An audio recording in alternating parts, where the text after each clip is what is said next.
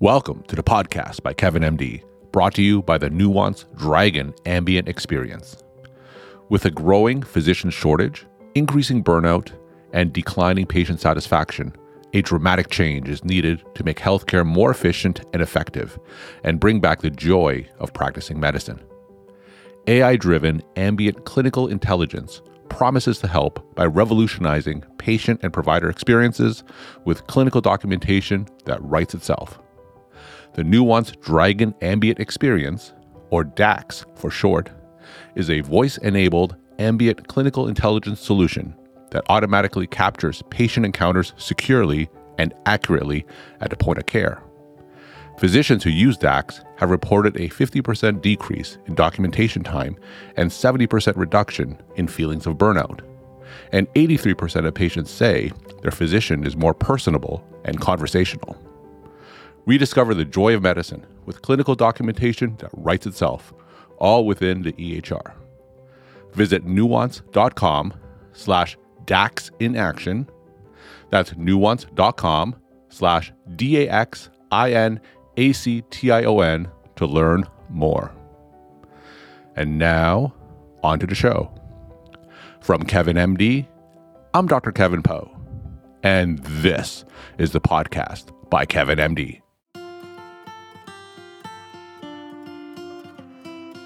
Welcome to the podcast by KevinMD, the only daily medical podcast where we share the stories of the many who intersect with our healthcare system but are rarely heard from.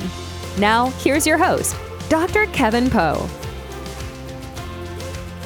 Hi, and welcome to the show. Subscribe at kevinmd.com/podcast and get CME for this episode by clicking on the CME link in the show notes. Today, we welcome back Kara Wada. She's an allergy, immunology, and lifestyle medicine physician. Today's KevinMD article is titled Healing Clinician-Associated Trauma, A Call for Connection. Kara, welcome back to the show. Thank you so much for having me back, Dr. Kevin. So Kara's been on several times before. Just go to kevinmd.com/podcast. Upper right-hand corner, there's a search icon. Click on that and you could hear Kara's story from her prior episodes. So let's jump straight into your current one. Healing Clinician-Associated Trauma, A Call for Connection. How did your article come together? At the time when I was writing it, which was back in February, I was finishing up an 8-week course to become more trauma-informed and learn how to actually mitigate or lessen the potential for creating more trauma within my practice of medicine. And I was reflecting a lot on my role both as a physician, but also as an autoimmune patient. And increasingly, the number of patients that I'm being referred that have been on what seems like this endless diagnostic odyssey in trying to figure out what may be causing the constellation of symptoms they may be suffering from. So what exactly does it mean to be trauma-informed for those who aren't familiar? So it's really taking pause and recognizing that each of us going through life has difficulties that we experience, and those difficulties have the potential to leave lasting impact, not only on our brains, but also on our bodies in how we show up and interact with the world. You know, when we hear that term of someone becoming triggered, or I prefer using the word activated, it's really these situations that maybe when we're early in life or have experienced something that is frightening or challenging or triggers that fight or flight response, that we find ourselves back in that physiologic state. We're not able to use the full humanness of our brain. We're really functioning from that survival mode. And it's not uncommon for many people who have chronic health conditions or who have interacted within the healthcare industry, and that they will have had circumstances that may be traumatic, whether it's maybe a blood draw that didn't go well, or have had a near-death experience, or in many cases for patients who are marginalized or have symptoms that are hard to describe, hard to maybe understand, or don't fit a checkbox, it may be an interaction with a clinician that didn't go well, that was more adversarial. So you mentioned that you did take a course to be more sensitive to the trauma that you see in the exam room. So tell us some of the things that you learned and some of the things that you are doing differently after taking that course. I think really the big thing is realizing that all of us have experienced trauma in some way, shape, or form. Mm-hmm. We don't make it through life without having some difficulties or some experiences that our life sees in that way. I think that recognition is huge. The other piece that I think is really important is to respect that our patients come to us with their lived experiences, and we cannot take for granted that they are going to trust us right off the bat. We need to realize that we need to earn that trust. The other thing that's really important is learning and realizing that when we are functioning at our highest level as clinicians, the best way we can respond to things that maybe don't make sense or aren't really fitting quite the paradigm we're thinking about is to really respond with curiosity and compassion, because this is really going to help continue that dialogue with our patients. And last, but certainly not least, one of the best ways that we can help those who have experienced trauma is really restoring agency and their autonomy in that shared decision-making process as we are making decisions about what might be best for them with whatever situation is going on. Now, can you share a story, example, or a case study where you could implement some of these things that you just talked about into your exam room? What would be an example of that you could share? Yeah, so I have one from yesterday. I had a patient who came to see me commonly as an allergist immunologist. I have patients who are wondering if they have maybe a new food allergy. They eat a particular food or several types of foods that seem to make symptoms or create symptoms after they eat them. And the reality is, for most of those adults, those symptoms are not true food allergies as per an allergist definition. They're not anaphylaxing. But that doesn't mean that they aren't experiencing problems with digestion or other symptoms related to that food. And so a particular patient came in for that complaint yesterday, and I just let her share her story. I gave, that 5 minutes to just tell me, how did you end up here? Turns out I was like the 10th doctor she had seen. She had difficulties with perimenopause symptoms, had changes in her digestion, and I just gave her that space to share. I also restated back what she was experiencing, provided some context to it. And I also shared with her, after she had told me that I was the 10th person she had seen and so on and so forth, I said, I don't expect you to trust me off the bat. I understand, or I would guess, that you have had some interactions with the healthcare system that have not always been positive. And it honestly was just me saying that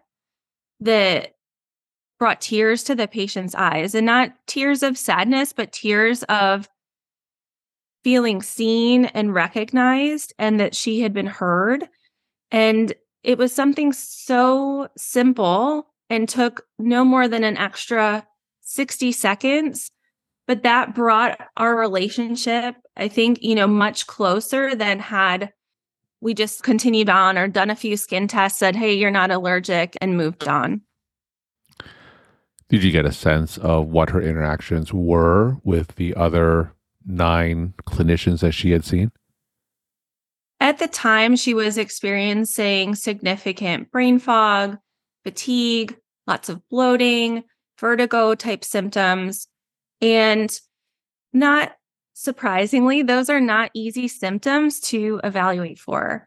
They can be caused by many different things.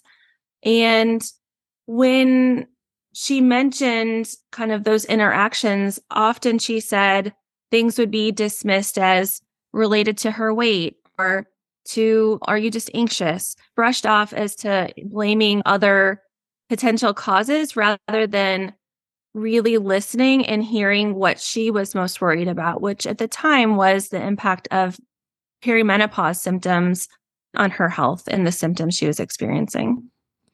In your article, you write how the current healthcare system isn't really conducive to encourage patients to share their stories. Yeah. Talk more about that. Yeah. The reality is I am super fortunate to work in a clinical space where I've been able to really advocate to keep my longer appointment times, in particular because I am being referred increasingly patients who have stacks of records or a long story. It takes 60 minutes to do a second opinion for a patient with an immunologic problem. And the reality is that is not the usual. The usual is 15, 20, maybe 30 minutes. But I think if we can do our best to make the most of these moments that we do have and to do our best to eliminate some of those barriers that keep being put between us and the patient and our ability to make those decisions together, I think that is where the real healing comes. We know, and from trauma work and trauma research, it's that human to human connection that heals trauma. And the reality is, although we're talking a little bit more about the trauma inflicted by medicine on our patients, that training that we go through from the time that we are pre-meds to the time we're practicing attendings, the system traumatizes us as well.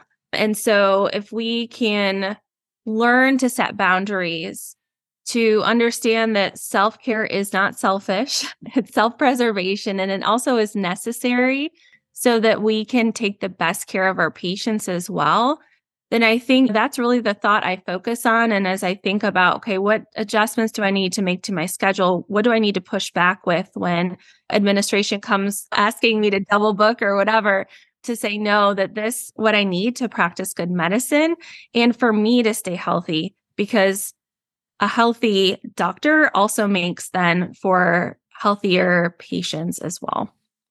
Yeah, you mentioned that trauma sometimes inflicted by clinicians. You mentioned a term, clinician-associated traumatization. So tell us, go more to that. What does that mean? Yeah. What you will hear patients talk about within the chronic illness and visible illness community is this term medical gaslighting. Yeah. And that is a term, gaslighting was the word of the year last year. And essentially it is describing this sense that patients will come away from a visit not feeling heard, not feeling like their story was believed, and that their concerns weren't taken seriously for whatever reason, whether it was brushed off or perhaps those symptoms were blamed on weight, gender, anxiety, so on and so forth. Clinician-associated traumatization is this new term that has been coined by researchers within this realm to really provide a more all-encompassing term that describes what happens when these patients have these adversarial interactions with the healthcare team that aren't near-death experiences. So we have a term that is more related to medical-related post-traumatic stress disorder, but that doesn't necessarily explain these more like insidious kind of outpatient type experiences that may occur more often. And so this is filling the gap to give us language to talk about this, to study it better, to understand it. In my hope is then to find solutions to preventing it in the first place. Now, short of getting more time to spend with patients, because that sometimes isn't always the case, tell us some high-yield things that we can do in the exam room to better connect with patients and get them to share their stories and be believed.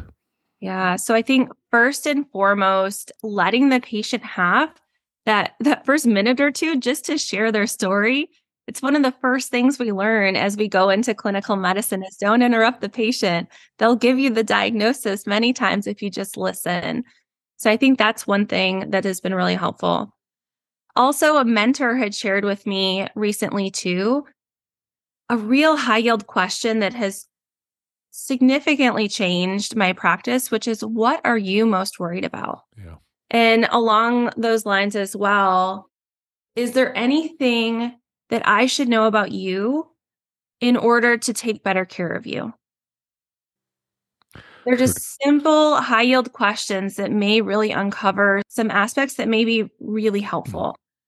Other simple things, I have had a few patients recently that come in with sunglasses on in our bright exam rooms because they have a headache, or maybe they suffer from migraines or light sensitive. I can ask if I can turn the lights off. Yeah. And doing simple things just to make people feel a little more loved and cared for can go a long way. We're talking to Kara Wada. She is an allergy, immunology, and lifestyle medicine physician. Her KevinMD article is titled Healing Clinician-Associated Trauma, A Call for Connection. Kara, tell us some of your take-home messages that you want to leave with the KevinMD audience.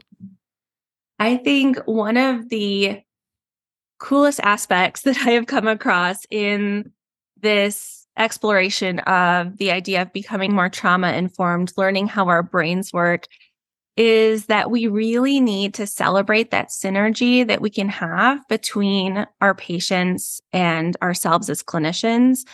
There truly is magic that arises from our mirror neurons in our brain when we connect and we can co-regulate with one another. And that is healing in its own right. The other aspect is we need to just remember that at our deepest, most biologic levels, we all yearn to be seen, to be heard, and to be believed.